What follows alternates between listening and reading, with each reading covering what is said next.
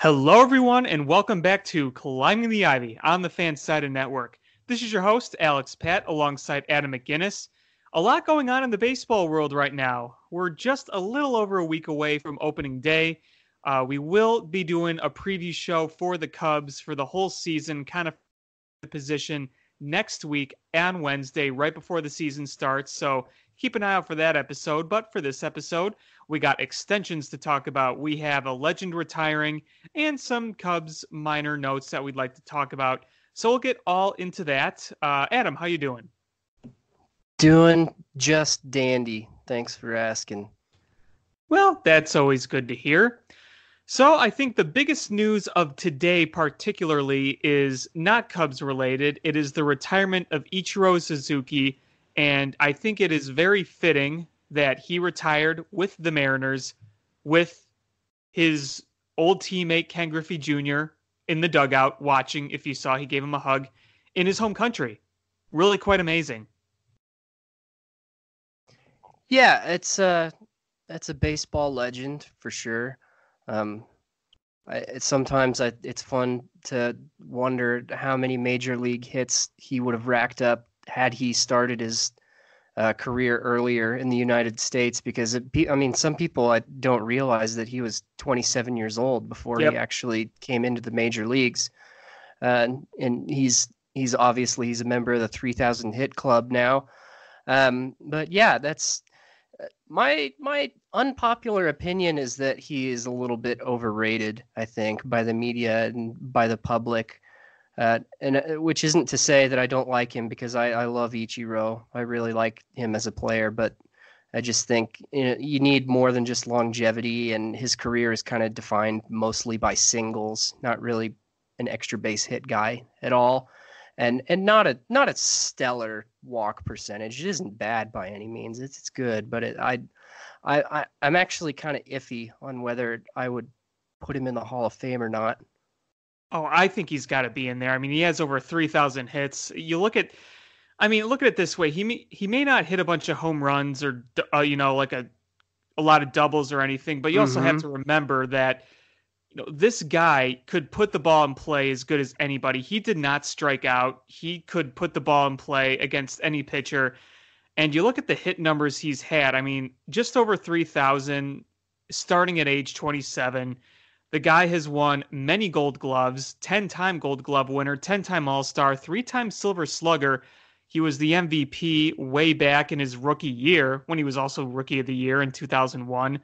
I think his highest hit total, I believe, was 2004. Yeah, 262 hits. That's a 372 batting average.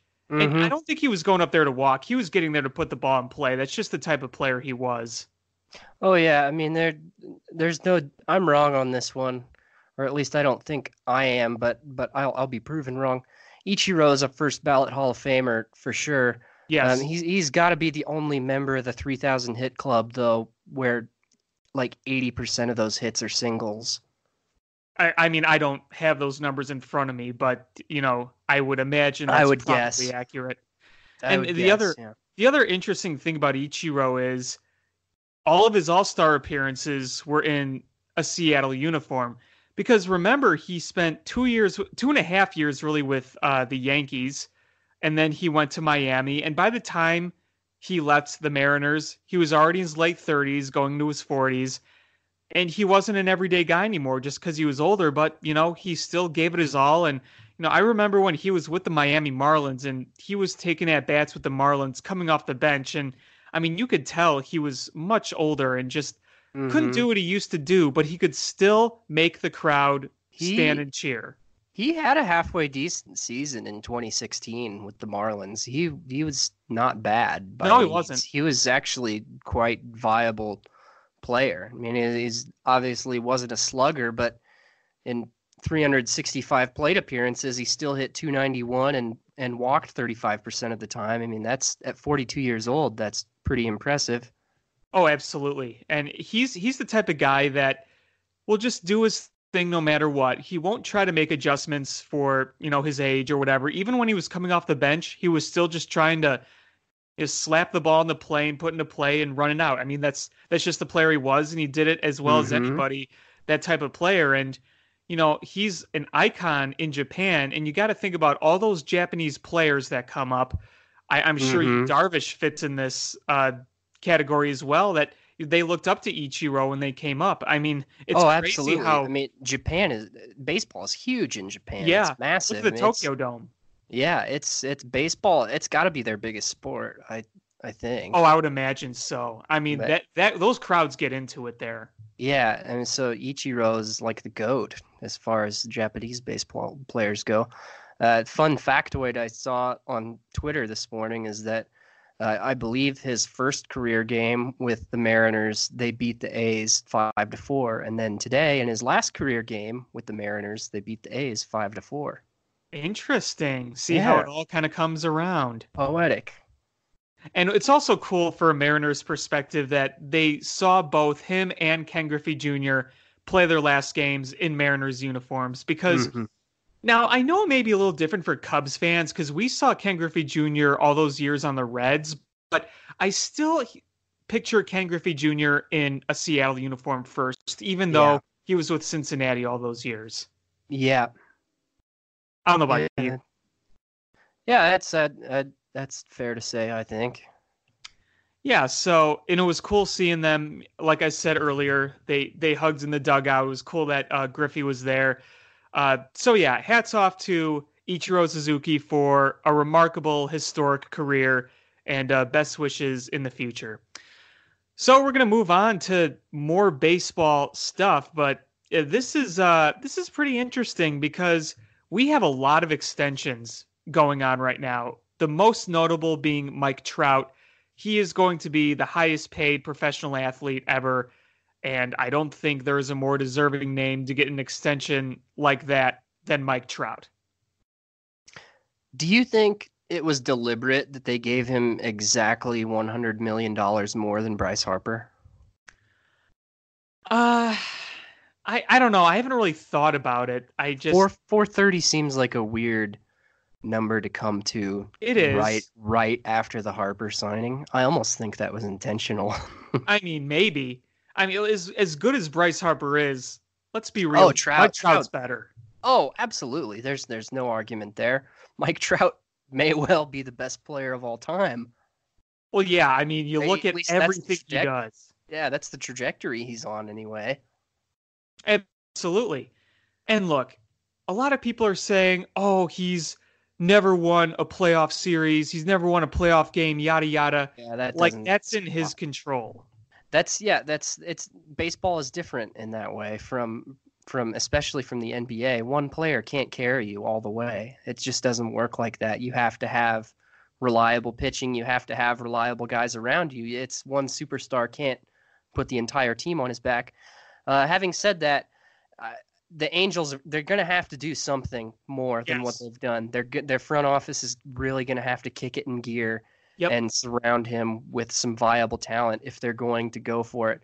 And this to me sends the message that they are. I mean, you wouldn't lock up a guy like Mike Trout unless you were planning on competing for championships in the near future. Because I mean, my understanding is that this whole 12-year contract is all it's guaranteed Yep. and there's no opt outs. So he's there till he's like 40, which, He's going to be a career angel. yeah. Yeah, and I don't who knows, maybe he'll be a stud till the time he's 40. And that's I think he will be. that's I really pretty do. far from a sure thing, but I mean, when teams give out these kind of deals though, they do it with the reality in mind that the last 3-4 years of these things may not go well, but that's just that's the risk you're willing to take. I I mean, bet you a down year for Mike Trout late in his career is still a good year compared to most players. it's that could very well be the case, but I mean that the reality is when you dish out contracts like these, you're paying for their prime Of years. That's course. you have to because if you don't, another team will. That's just what it takes. But I mean, yeah, I mean the rotation they've got now, I don't think it's awful. I don't think it's god awful, but I don't think it's anything special either. I still think the Angels, as far as they are right now, I think they have a long ways to go before they're actually in the conversation for the World Series.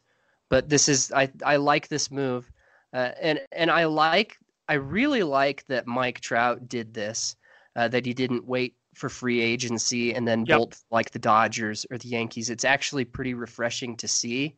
I think it's really cool. I think it adds a tremendous amount of value to a player's legacy when he stays in one place for most or all of his career. I think it's pretty cool.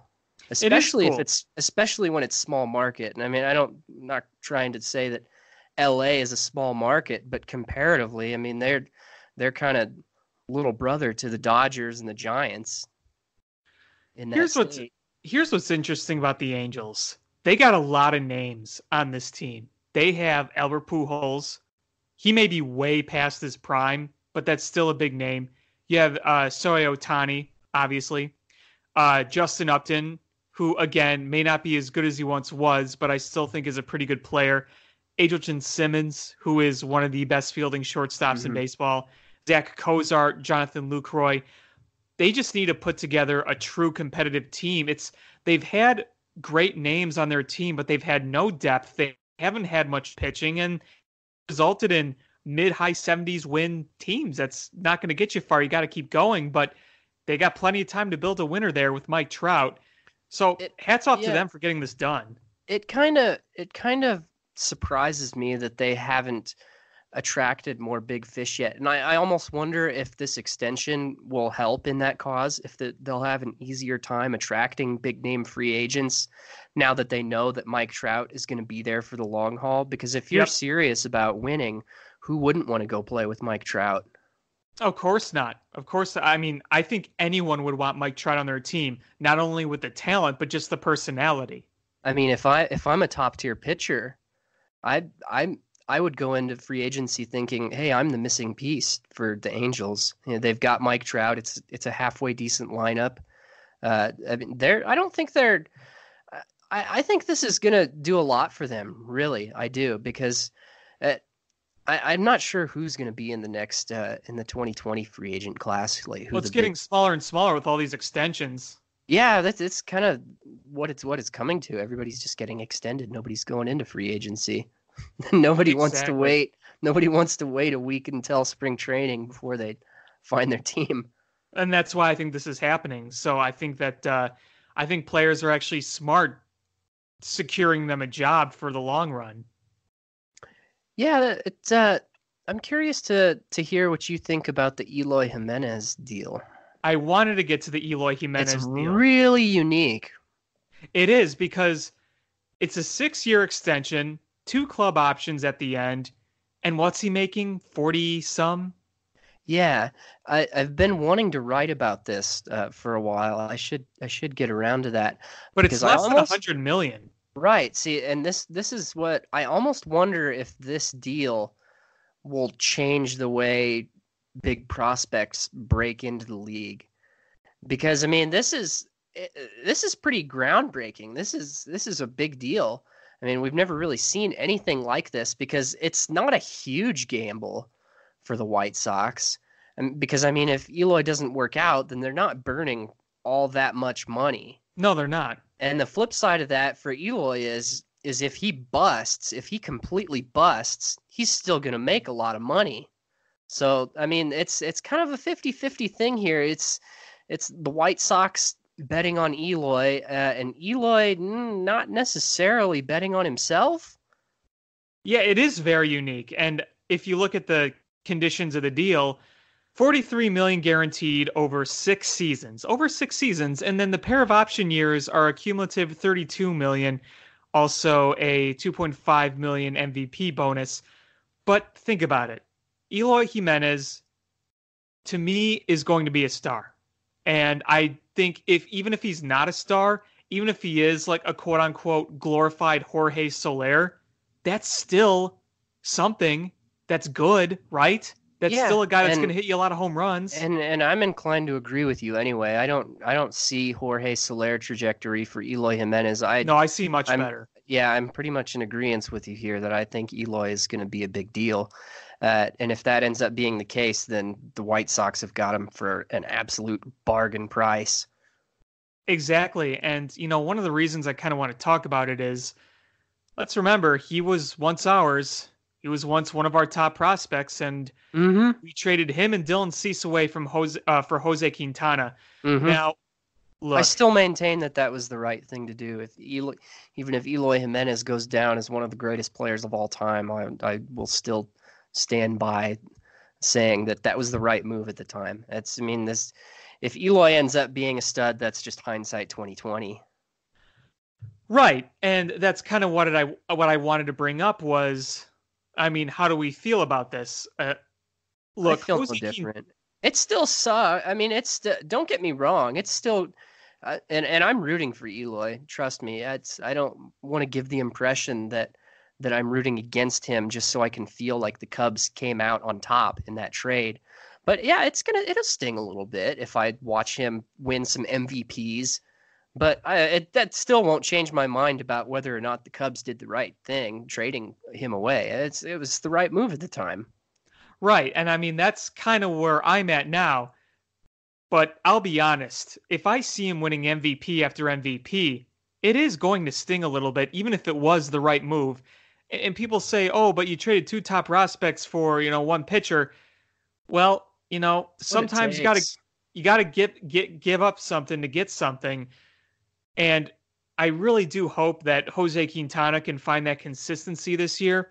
And I Mm-hmm. will say this, if the Cubs do win a World Series with Jose Quintana, then it's going to hurt a lot less because I'll Oh tell yeah. you what, ever since we won with trading Gleyber Torres, I don't think twice about Gleyber Torres right now. Even though Oh sure yeah. he would probably look good on this team now, I don't think twice about him. It doesn't even sting that much. And I'm not into the whole, oh, crosstown rivalry, yada, yada. The only thing about Eloy is you would be exposed to him if you live in Chicago, like I do, and you're a Cubs fan. Mm-hmm. You see what Eloy's doing 24/7 because you're in the same market. Gleyber Torres is in New York.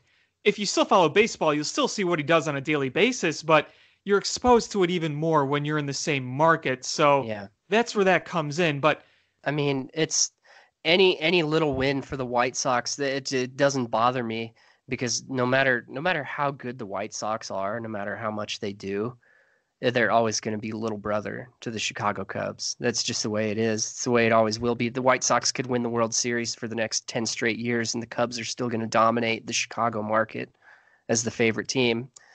So they'll always have that going for them no matter what.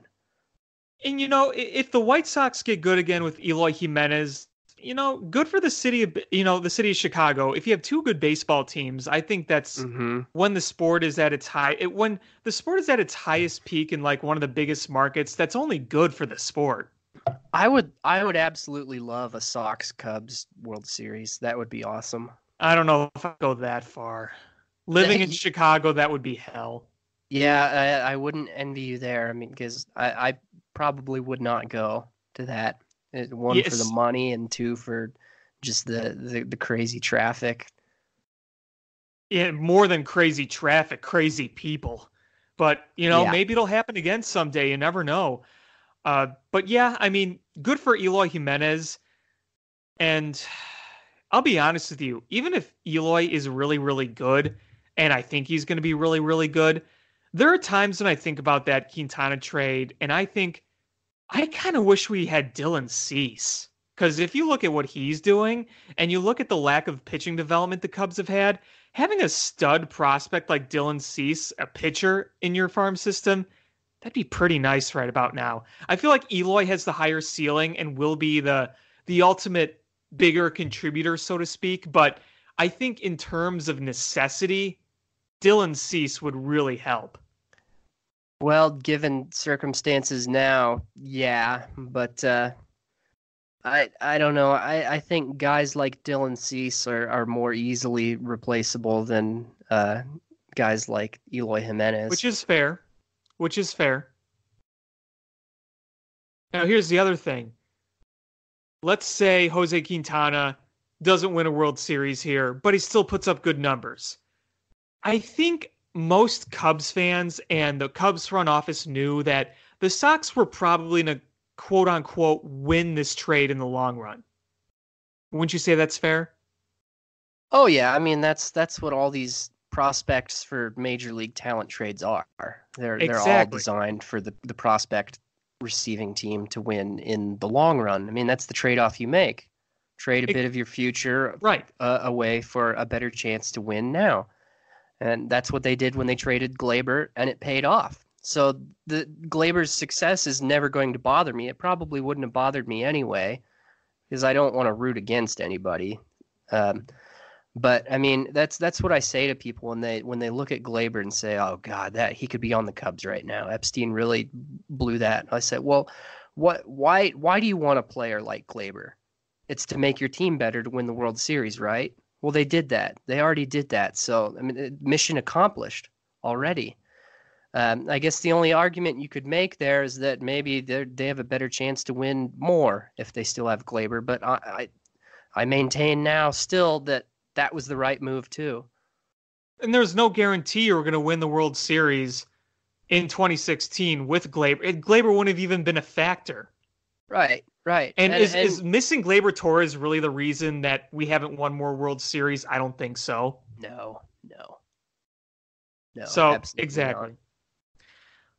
One last thing about that whole Eloy Jimenez Quintana thing is some people have asked me, they said, if they were going to do this, then why not have done this in the offseason prior and gotten Chris Sale instead? Well, they didn't really need a starter going to into the No, offseason, going into that 2017 season. The Cubs needed a starter in the middle of the 2017 season. That's right. why. Well, I mean, look what it cost to get Chris Sale. I mean, could the Cubs have afforded to get Chris Sale anyway? Did they really have the prospect depth to pull that off? I'm not so sure. It would have taken Eloy Cease and then maybe, I don't know, an Isaac Paredes, maybe. Yeah, I don't know. I mean, if you're under Or the another delusion, arm. if you're under the delusion that the Cubs could have given the same exact package and gotten Chris Sale, I mean, then you're just crazy. I mean, that's not going to happen. Even then, even before Jose Quintana struggled for the Cubs, we all knew that Quintana and Sale were worlds apart, and they're in different ballparks. Right. I mean, Quintana was always a very good pitcher for the White Sox. Chris Right. Sale is one of the best arms in baseball. Quintana was never perceived as being an ace pitcher. He Chris was always Sale, a 2 or a 3. right. Chris Sale, on the other hand, is like the ace, the Right. coveted ace, or at least he was at the time. Still is with the Red He's Sox. he's still yeah he's still a top 5 starting pitcher in baseball, I would think. And I don't think the Red Sox regret that trade one bit. Nor should they. No, no, not at all. Uh, Other extensions I want to talk about moving on. A big one today. We're going to have to deal with Paul Goldschmidt for a while. 5-year Yeah. extension for him. That one is that one's a little more serious. Yeah, my expert analysis on that is it sucks Yes. because I mean what's good for the Cardinals is bad for the Cubs, right? Paul Goldschmidt, he's 31 years old, so I mean it's not like, but I do think he can still be an elite hitter, or at least near elite, for the next few years at least. So I think this is a good deal for the Cardinals. The flip side of that, though, is they are committing a lot of money to him, and I do believe that the Cardinals are closer to the reality of a rebuild than the Cubs are right now. So there is that to consider. Yeah, you bring up the age of Paul Goldschmidt, and here's the thing. It's not like he's old, but he's not like 26 in his prime, like if they would have gotten Bryce Harper or Manny Machado. But he's still going to do a lot of damage over the next few years, and I don't think this deal is going to be in any way bad for the Cardinals.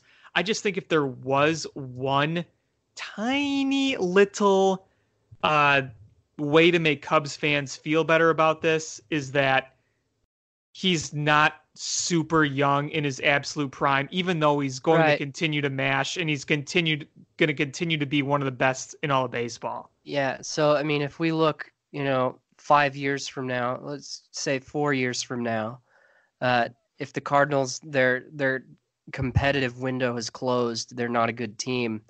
Paul Goldschmidt's 35 years old, and he's not playing like Paul Goldschmidt anymore. then they're going to find it hard to unload that contract. It's going to be hard if he's not performing like Yeah, he does. I'm It's not. going to be hard for them to trade him. So, It is. but I think this is the right move for them to make though, because Yeah, absolutely. they're in a position right now where they could absolutely.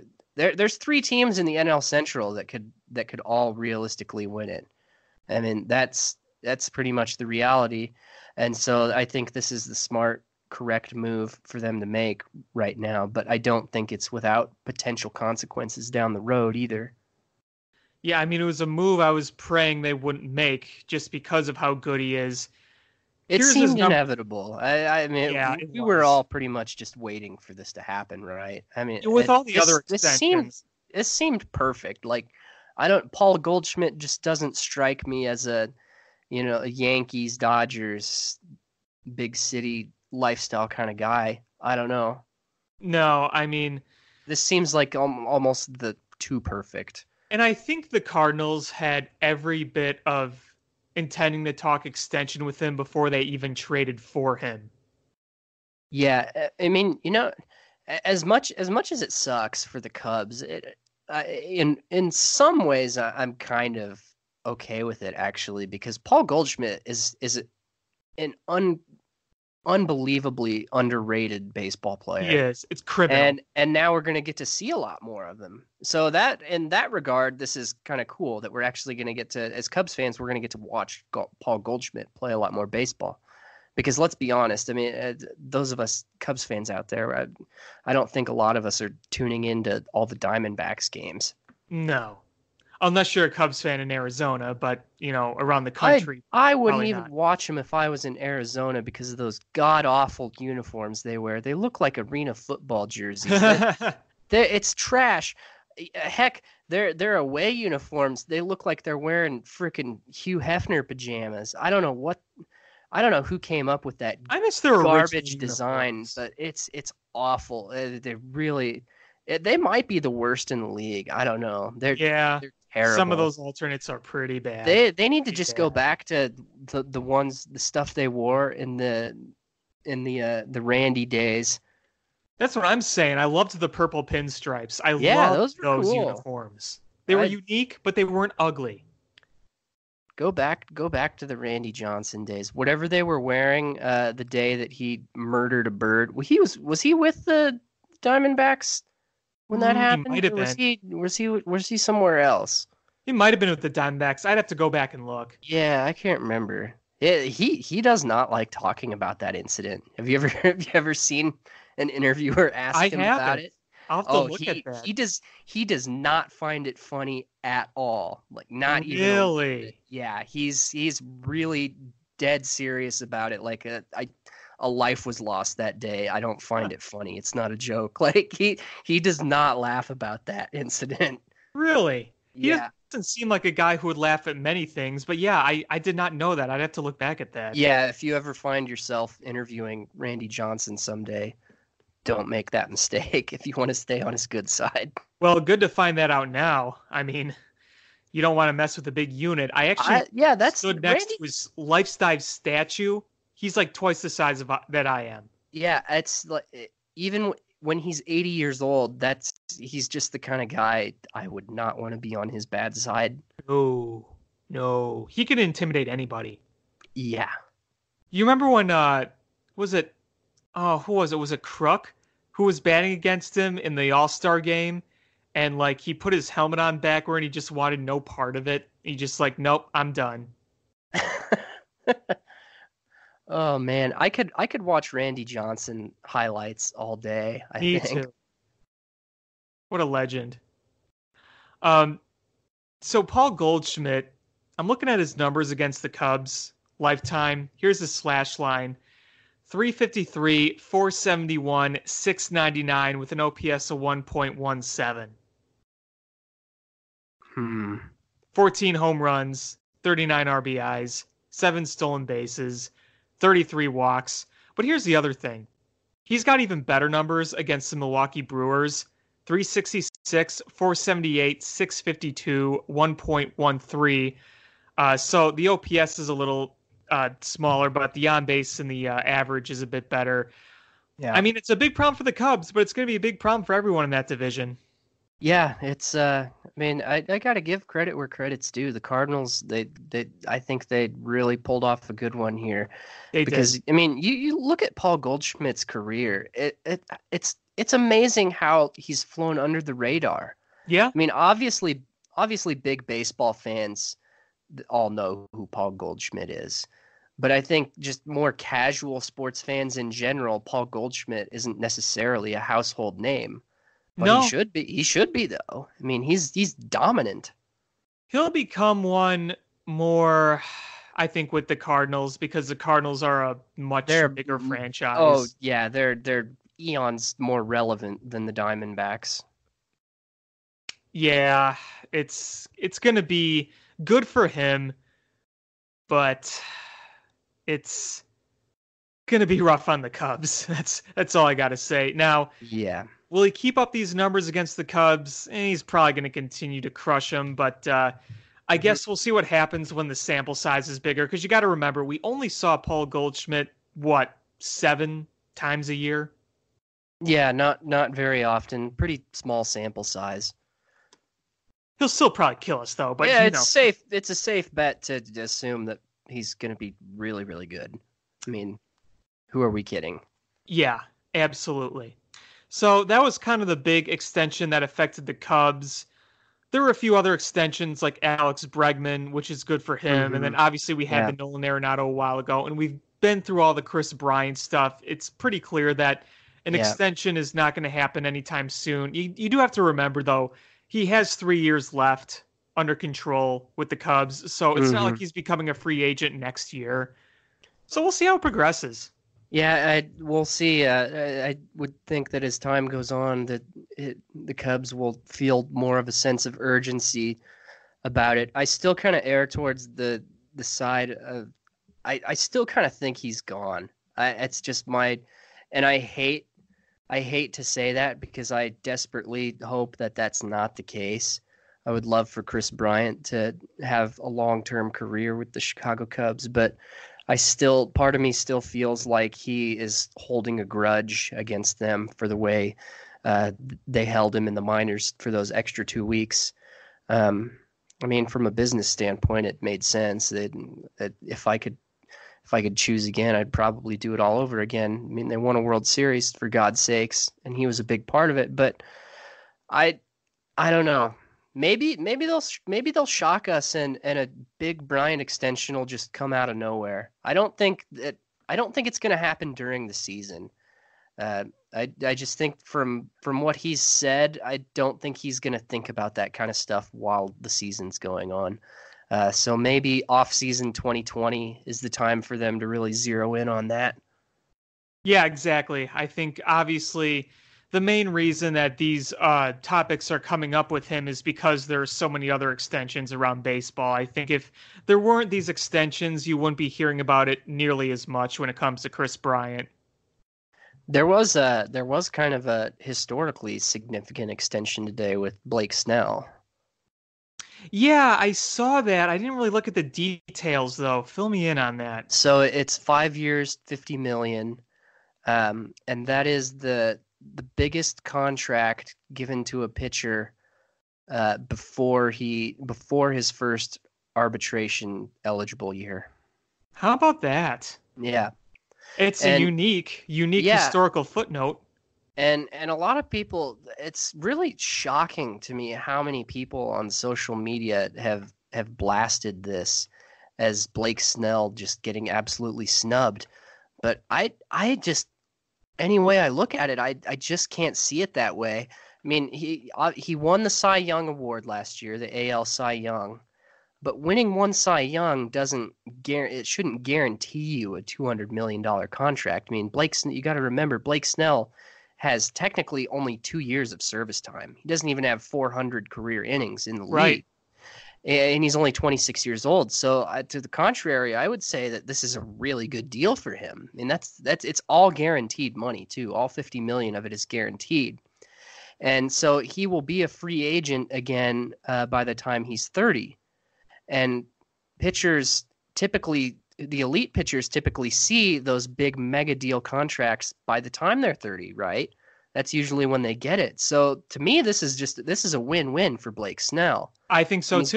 he's gonna get more guaranteed money in his youth years than almost all of his counterparts.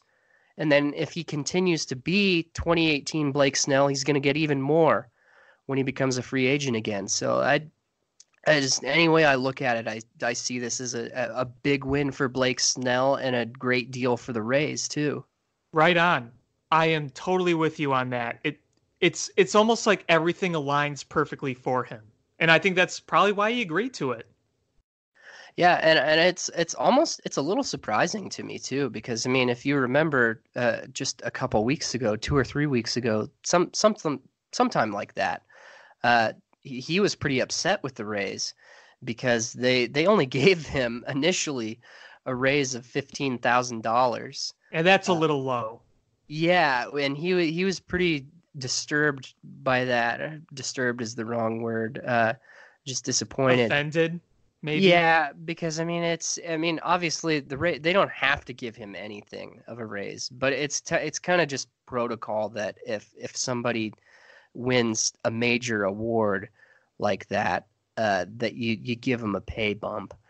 So I think part of this is just the Rays trying to do right by him and in a way betting on his future, because I mean, let's face it, he's not gonna have a 1.89 ERA again. I mean, it's probably not going to happen. It was an unreal end of the season that he had. That's going to be pretty hard to replicate. And it wasn't talked about much because it was the Rays, and the Rays surprised a lot of people by having 90 wins, 90 and 72. Oh yeah, 90 wins. That's damn near 30 wins more than I thought they would get. I thought they were going to be one of the worst teams in the league. Yeah, everybody thought it was going to be the Marlins, and I was back there saying, you know what? I think the Rays could end up being the worst team in the league. That's what I said. Mm-hmm. Yeah, 90-win Rays. It's not quite the biggest shock in baseball last year. I still think it was the Oakland A's. Sure. But I also think that both the A's and the Rays are both doomed to regress big time from last year. I agree. I kind of see both of those seasons as anomalies. Yeah, even though the Rays have some good young players, I agree. You're going to see some regression there. I'm definitely with you on that, especially since you're seeing the Yankees are still going to be the Yankees. The Red Sox, while they will regress, they're still going to be a good team. I mean, it's hard to compete in the AL East. But hey, I mean, at least they could beat up on the Orioles.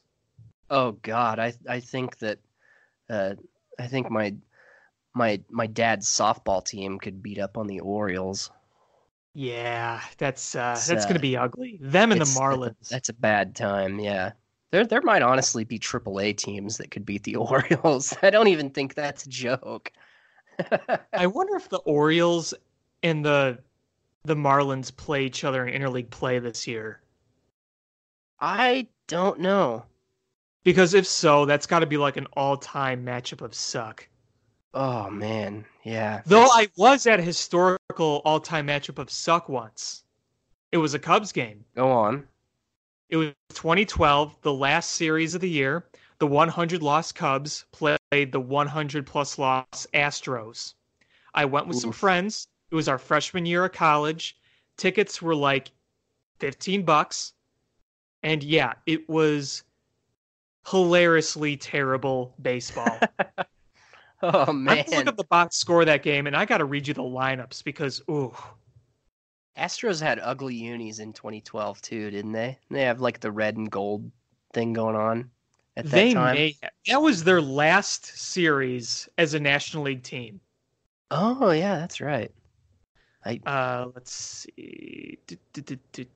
So it was the Astros won this game 3-0, and back-to-back 3-0 losses for the Cubs in this last series. We were either at the Tuesday one or the Monday one. I gotta look at. Let's see. Okay, so we were at the first one. Yeah. So okay, you ready for this? Yep. All right. So the starting pitcher for the Cubs was Jason Birkin. Oh my God. Leading off, David DeJesus. Batting second, Dave Sapelt. Batting third, Anthony Rizzo. Batting fourth, Alfonso Soriano. Batting fifth, Starlin Castro. Batting sixth, Luis Valbuena. Batting seventh, Wellington Castillo. Batting eighth, Darwin Barney. And then the pitcher, Birkin. The following people got into the game for the Cubs. Pitcher Jay Chapman. Pitcher James Russell. Pitcher Sean Camp. Pitcher Carlos Marmol. The following people pinched hit: Brett Jackson, Brian LaHare, and Joe Mather. Jeez. Oh my God. So that brings back some not so fond memories. Yeah. Yeah. You remember the little hop skip that Alfonso Soriano would do in the outfield before catching fly balls? I sure do. He was always in front of us. Drove me crazy.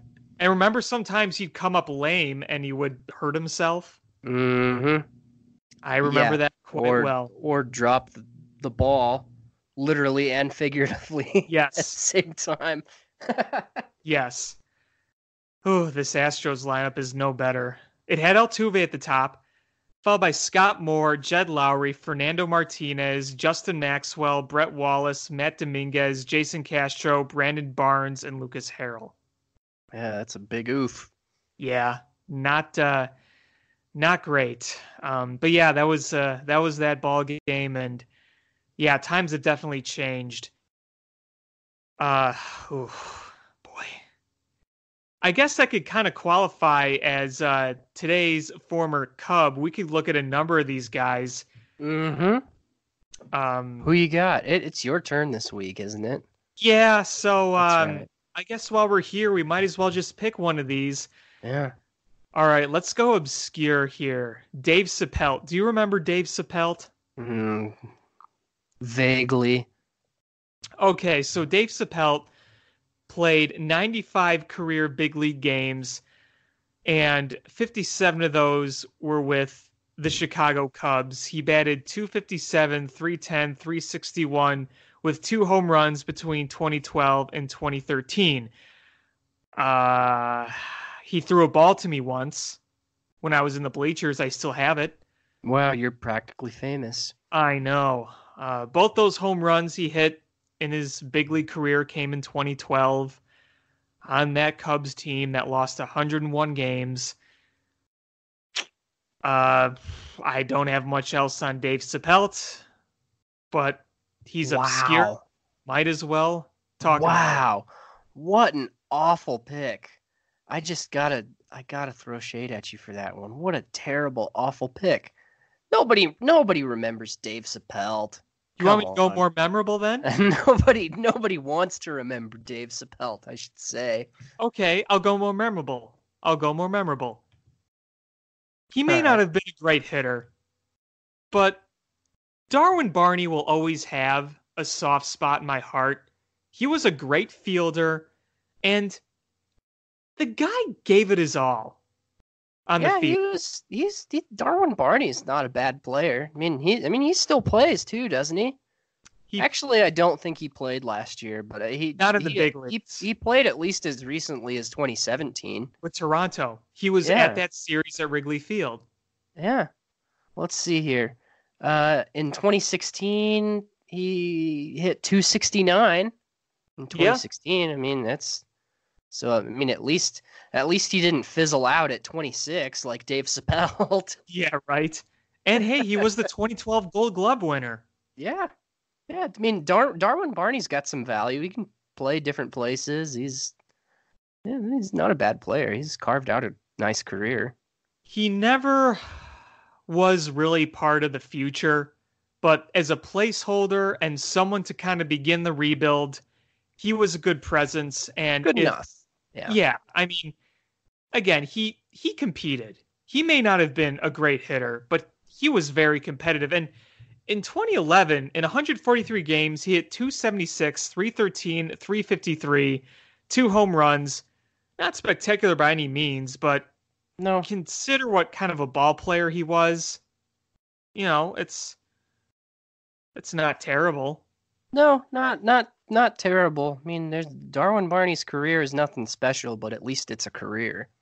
Yeah, I mean, he could have easily, if he didn't have the glove or the work ethic, he could have easily fizzled out by like his first September call up. But his ability to field and at least occasionally come up with a hit, I mean, wasn't very often, but he did enough to stay in the big leagues. And if you remember, he was traded in July of 2014 for a player to be named later.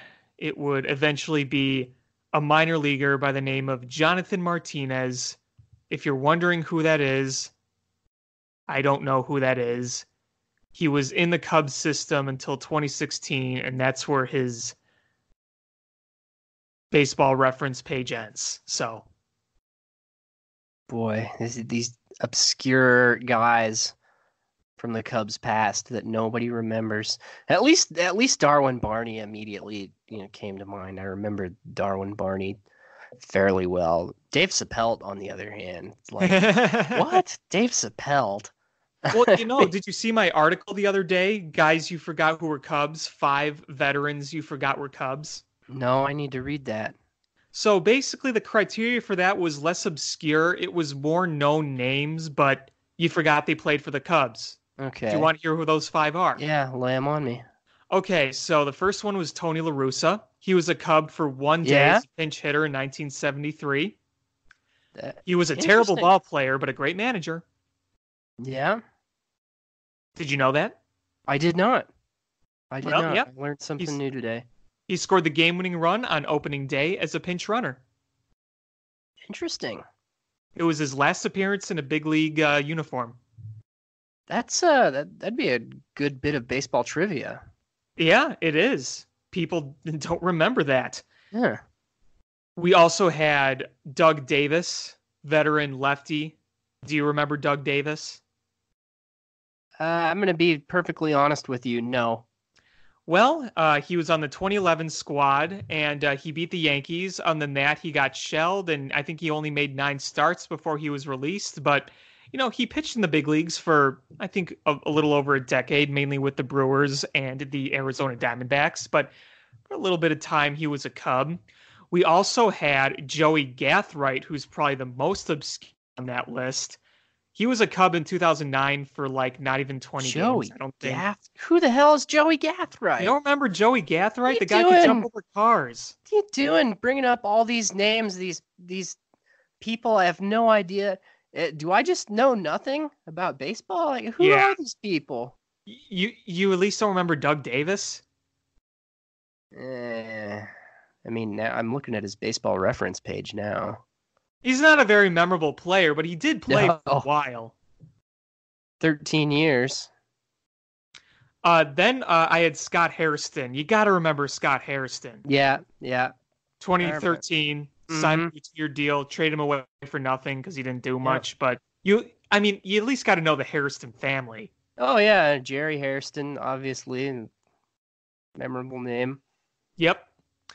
I think that was all of them. Let's see, Davis, La Russa, Gathright, Hairston. Am I missing one?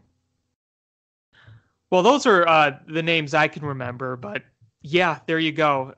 Today's random Cub is kind of a slew of obscure / forgotten guys. All right, yeah. So my goal next week is to make my Cub somebody that listeners don't immediately have to Google to say, oh yeah, I remember that guy. Hey, I'm all about the obscurity. It makes our listeners do research. I can appreciate that, I suppose. Yeah, it makes it fun.